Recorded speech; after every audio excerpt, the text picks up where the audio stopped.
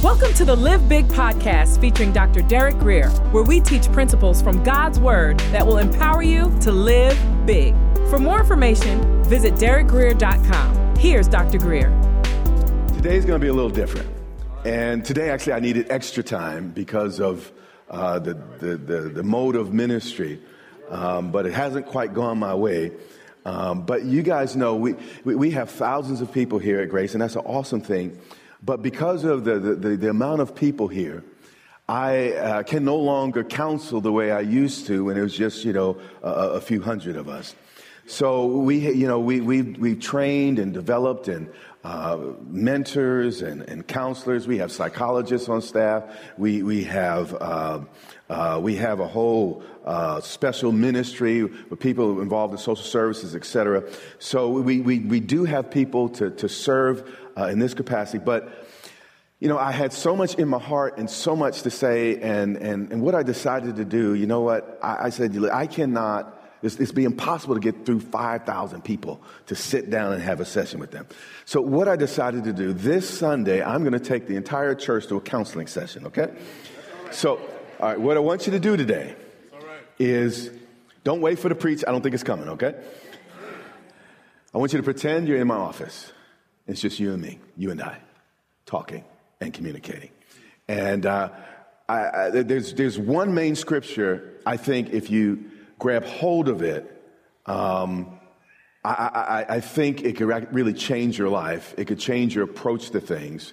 And if there was any Sunday you wanted to be here, it would be for this Sunday. So let's open our Bibles to Proverbs chapter 13 and verse 12. And Solomon begins, "Hope deferred makes the heart sick." We see here that just as the body can get sick, so can our hearts. So how does it happen that we end up with heart sickness and sick hearts? Let's go back up to the top. He says hope, which simply means desire, expectation, something worthy of waiting for. Deferred, postponed, delayed, or overdue. What does it do? It makes the what? The heart what? Sick. Now, is Solomon talking about the natural heart? No, he's not. Those setbacks can impact your health naturally if you let it. In the Bible, typically the heart is the place where our thoughts, our emotions, and the desires begin. So when the Bible says that David was a man after God's own heart, did God mean that God had a heart that looked just like David pumping in heaven? Is that what he meant? No. What he meant was that they had similar motivations, similar characteristics, that they had a similar spirit about them. And the heart of a person is that invisible inside, invisible deep inside part of you. And here's the deal, as much as important as working out is and all that other stuff, no charm shines brighter than a good heart. And I mean, you could get your teeth whitened and you could get your hair fixed and you could do all that stuff. But nothing is more beautiful than a beautiful spirit and a beautiful heart. Proverbs 4:23, Solomon digs in a little bit, and he tells a little bit more about the importance of the heart. He says this, "Keep your heart with all diligence." Now, the NIV reads a little bit strong and a little bit more clearly to us living in the more contemporary age. He says, "Above all else, guard your what? Heart. We must let love, joy, peace, gentleness, kindness guard our hearts like armed soldiers." And then he continues. He says, "For everything." Is there anything not included in everything? Everything means the whole shebang. It means the whole caboodle, the whole ball of wax, the whole enchilada. Nothing is excluded from everything. So above else, guard your heart, for what? Everything you do, all of your actions and inactions flow from it. Now, in the middle of making this incredible statement, he starts using imagery of the environment that was around them at this time. He uses the word flow. And he's painting the picture of a spring or water well that has a spring underground that creates the well. And the reason he does this is because at this time in history, they didn't have plumbing like we do today. And in the desert, if you weren't next to either a riverbed or a lake bed, you were in trouble. So most settlements beyond, the rivers like the Nile, everyone was around the Nile because, again, you got water from the riverbed. But the short of it is, everyone wanted to be or needed to be, and settlements were developed around water. So typically, before, a whole lot of folk congregate in any area, they find a well. And if they found that well, everyone could drink. Now, again, we take it for granted because everyone has a faucet in their home, but it was very, very different at this time in history. In fact, if someone poisoned a well at this time in history, it was considered an act of war. And rightfully so, because you can go without eating for maybe, 30 days or so, but you cannot go very long without water.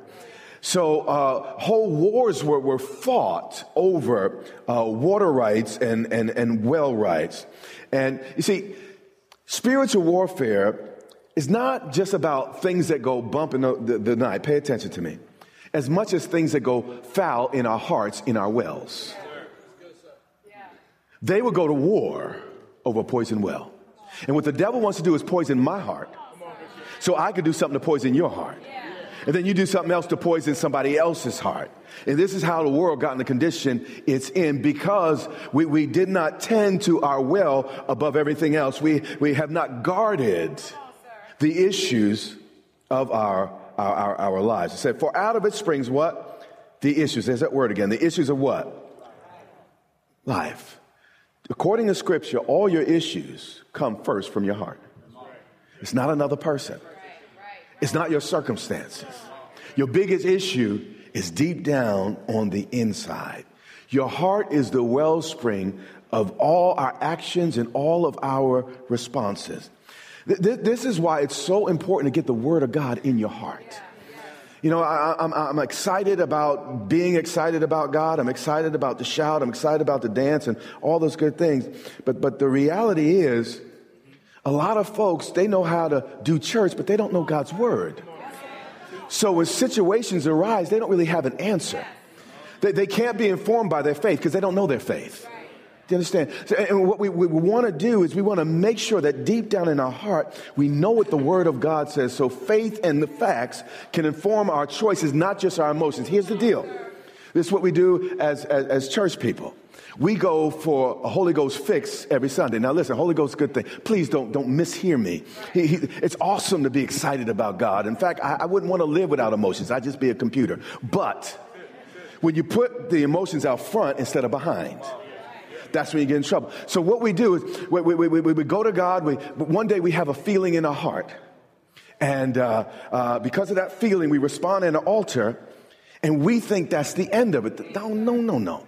You see, when I first met my wife, I had a feeling. I enjoyed that feeling. In fact, the feeling went a little something like that when I saw my wife.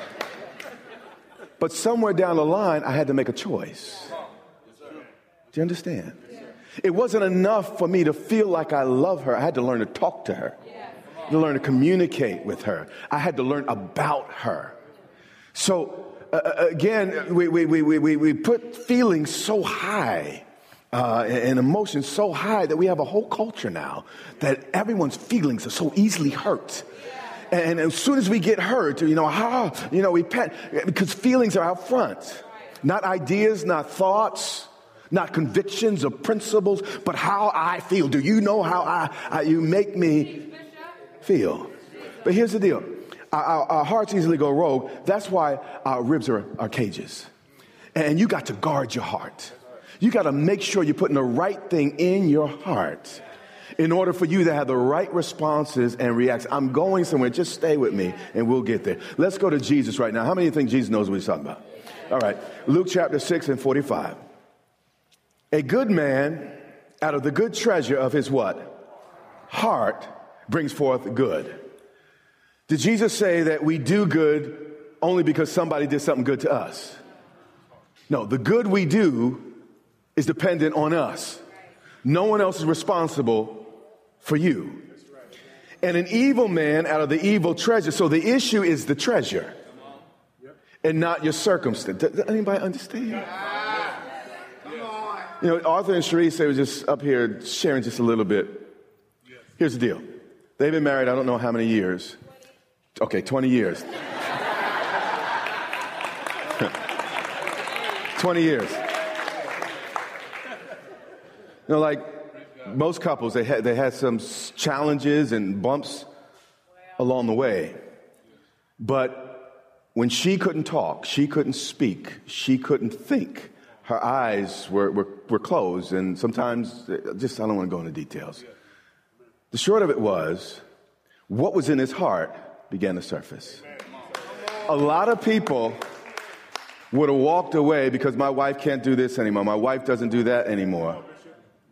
And you say it's because of what they did. The issue was your heart. The only reason they're still together is somebody made a decision deep down in their heart. That's the only reason they're making it to the other side of this issue. And an evil man out of the evil treasure of his heart brings forth what? Evil.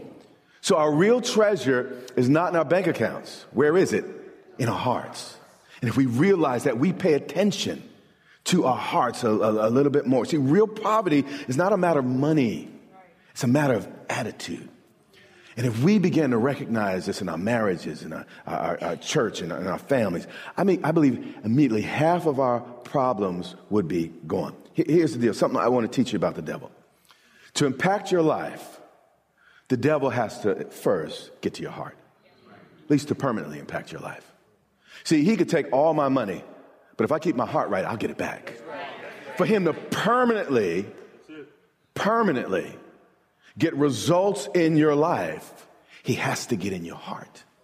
So what he does is he works on our attitudes and our mindset, throwing in imaginations and trying to get us embittered, trying to get us angry. He works day in and day out. Why? Because our marriages, as I've said in past meetings, represent Christ in the church. And if our marriages aren't whole, our testimony's not whole. So if we're not staying together, loving each other, getting over problems and navigating issues, where's our testimony? We're just as bad as the rest of the world if we're making the rest of the world's choices. Are you still with me? When we put our cares into his hands, he puts his peace into our hearts. But here's the deal. If you have a cup full of gasoline, it's kind of hard to fill that cup with water. You got to dump one thing out. And God's not trying to get us to abandon things because he's being mean and cruel. It's just, listen, I want to get that out of you so I can put something into you. And we have to humble ourselves and make an exchange. So what I'm trying to do today in our sharing is get some stuff out of you so God can begin to pour some stuff into you. Are you still with me? He said, for out of the abundance of the heart, his mouth what? Speaks. So according to Jesus, bitter and biting words come from bitter and biting hearts. Tender and thoughtful words come from tender and thoughtful hearts. If you want to know the condition of a person's heart, just listen to them for a few minutes and watch what they keep saying, whether for good or for bad. You see, God gave us tongues to speak with buds that taste because God uses analogy. Actually, he likens the church to the body of Christ. And just like, we have 2 ears, 1 mouth. What's God trying to tell you? Listen twice as much as you talk, okay? But what do? We talk twice as much as we listen. And the same thing with the tongue. He said, I'm giving you this tongue, and I'm trying to tell you something, just like nature's screaming at us all the time about God. And the tongue has not only the capacity to speak, it has the capacity to taste. So what we got to learn to do is taste our words before we spit them out. Pay attention to the flavor that we are creating with our speech. Jesus said it this way: man doesn't live by bread alone, but by every word that proceeds out of the mouth of who? God. So words feed us. So if the conversations with your children, the conversations with your spouse or maybe even the inner conversation with yourself. If they were a meal, what would they taste like? Vinegar or chocolate chip cookies? Pay attention, because your language is impacting the spiritual climate. It's impacting everyone and everything around you. The challenge is our words are invisible, and because of that, we're sometimes so carnal, we don't pay attention to them. But, if you keep sowing corn, would you be surprised that eventually a corn stalk grew? And if we keep sowing negative, you ain't this, you're never going to do that, and I'm so mad at you for that, how are you ever going to have a positive harvest? The Word of God says as long as this earth exists, there's going to be seed time and harvest. And here's what I've learned to do. And listen, I'm a one-trick pony. I am not really deep and profound. The only thing I know how to do is hear from God and stay at it. That's it. If you want to know the secret to my life, persistence. That's just to stay at it. Matter of fact, I preached for, maybe 20 years before people started paying attention and even coming. All I knew was stay at it. And as I stayed at it, God began to honor. Now, what we got to do is pay attention to what we're sowing. See, what we say is, Lord, I want to harvest. God says, pay attention to the seed. Most things God gives us is in seed form. That's why you got to be spiritual. You can't be so carnal. Because when you say, Lord, I want this, and you want a chicken, God says, well, here's an egg. I want you to nourish it. And then eventually, you'll have exactly what you want. So here's the deal. What are you sowing in your relationships? Words of you're not, I'm so mad, I'm so disappointed. Or how about words, you can do this? I'm for you. Yes. What are you sowing? Imagine if there was a farmer that every day again, he's sowing, let's say, wheat. But he says, I want broccoli. You'd look at him strange.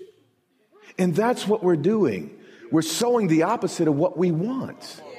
You got to call things that are not as though they were. And begin to speak into your situation if you're really going to be like Christ. God saw me a mess, and he planted the seed of the Word of God. I was still doing stuff, but he believed in that seed, and that seed has grown and grown and grown and grown, so I'm at the place I am today. But my salvation started as a seed. Every baby, no one walks out of a womb talking about what's up. No one does that. No one. Starts as a little baby. And that little baby offers you nothing, requires all your care. And then as you develop it, eventually that person can walk out on their own. And let's get back to the scripture. Proverbs 13:12.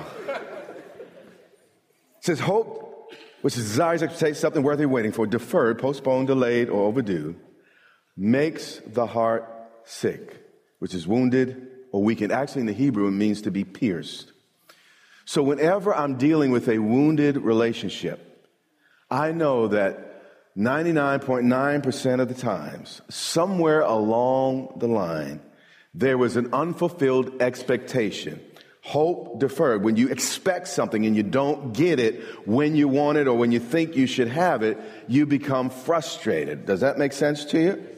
Typically, there are three types of expectations, that result in disappointment. Number one, unmet expectations.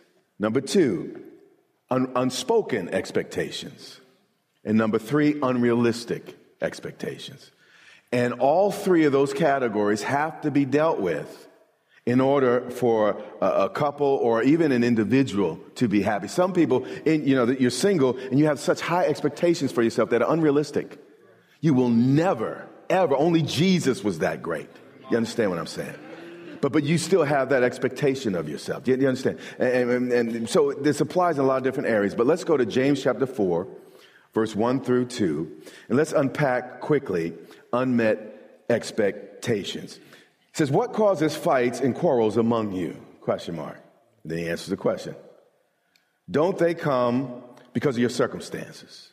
Because of what happened to you when you were a kid? Don't they come from your desires that battle within you? So where does all the strife and all the bickering come from? They're not coming from your circumstances as much as what's going on inside our hearts. See, it takes two to quarrel typically, and only one to end it. Now, every now and then you just have this crazy person that's just going to fight, and they're just crazy. There's nothing you can do with that. However, again, my wife and I, a little combative as a younger man, and I just wanted to fight things out. And my wife is different, and I would, go, from 0 to 100, and she just look at me. Sometimes I think it's like, is he done? Is he done? Is he done? But she understood a principle. The Bible says a soft answer turns away wrath. And I'd be fighting, waiting for her to engage me. But typically she won't. She would have a kind answer. And then when she answered kindly, I felt convicted. Now, I pretend I wasn't, but I feel convicted. And I feel like a complete jerk, actually. And what I wanted her to do is come at me just where I came at her. So we go from there, then we could go to there, and then something's going to break. You understand? Something's going to happen. But she was smart. She de-escalated the whole thing. You understand what I'm saying? Simply using biblical principle. Now, there are times to really work things out, but it's not all the time. And, sometimes our emotions are harming us more than helping us. Someone's yelling and screaming at you. How many of you are really open? Everything in you is like this. You can't really be open. That's right. So you got to create an environment. If everything's always yelling and screaming, you're never going to have real discussion. Somebody has to be the grown-up. And someone has to de-escalate. He said, don't they come from your desires that battle within you? When we try to hurt people who hurt us, we become just like them. So you're judging them because they hurt you, and because you judge them, you feel you can hurt them back, but then you became just like them. So you ought to judge yourself. Do you understand? So, an eye for an eye just creates a people with no eyes. A marriage with no eyes. Because you understand what I'm saying? Verse 2. You desire, but you do not what? Have. You expected to get what you wanted, but you didn't. So the issue is not so much you didn't get what you wanted, it was your response to not getting what you wanted. In marriage, in relationships, in friendships, going to church, you're not always going to get exactly what you want. The issue is how you react when that happens. So in a marriage, you don't get what you want, so you kill. Meaning you spent the next 20 years on the warpath over something that happened and something he or she did. Or when Thanksgiving comes around, you continue nursing that grudge against that sibling and that parent. And if words physically cut, most of our loved ones would have bled to death years ago. And we, in our hearts, there's the law in this country. Some places you get away with stuff a little better in America, but they got CSI and all that stuff. We can't get away with stuff the way some other places do. So we won't cut them physically, but we will do it verbally, behind their back, to others and the rest. And James is a pastor. Most people wouldn't go to his church because James was just straight out there. He just told you the truth. But back in the first century, people were more interested in truth than what they felt or how they felt about the truth. So he could speak this way. So he looks at this church, the whole church, said, y'all covetous. Y'all covet. Y'all are a bunch of jealous, envious people. That's what he's saying. Meaning you wish you had it, you feel you deserve it, and you're angry at anyone else who got it. So you covet, but you can't get what you want. So your response is to quarrel and to fight. Hating people you love is like burning down your house to get rid of a rat. You have been listening to the Live Big podcast with Dr. Derek Grier. For more information, visit derekgrier.com or follow Dr. Grier on social media.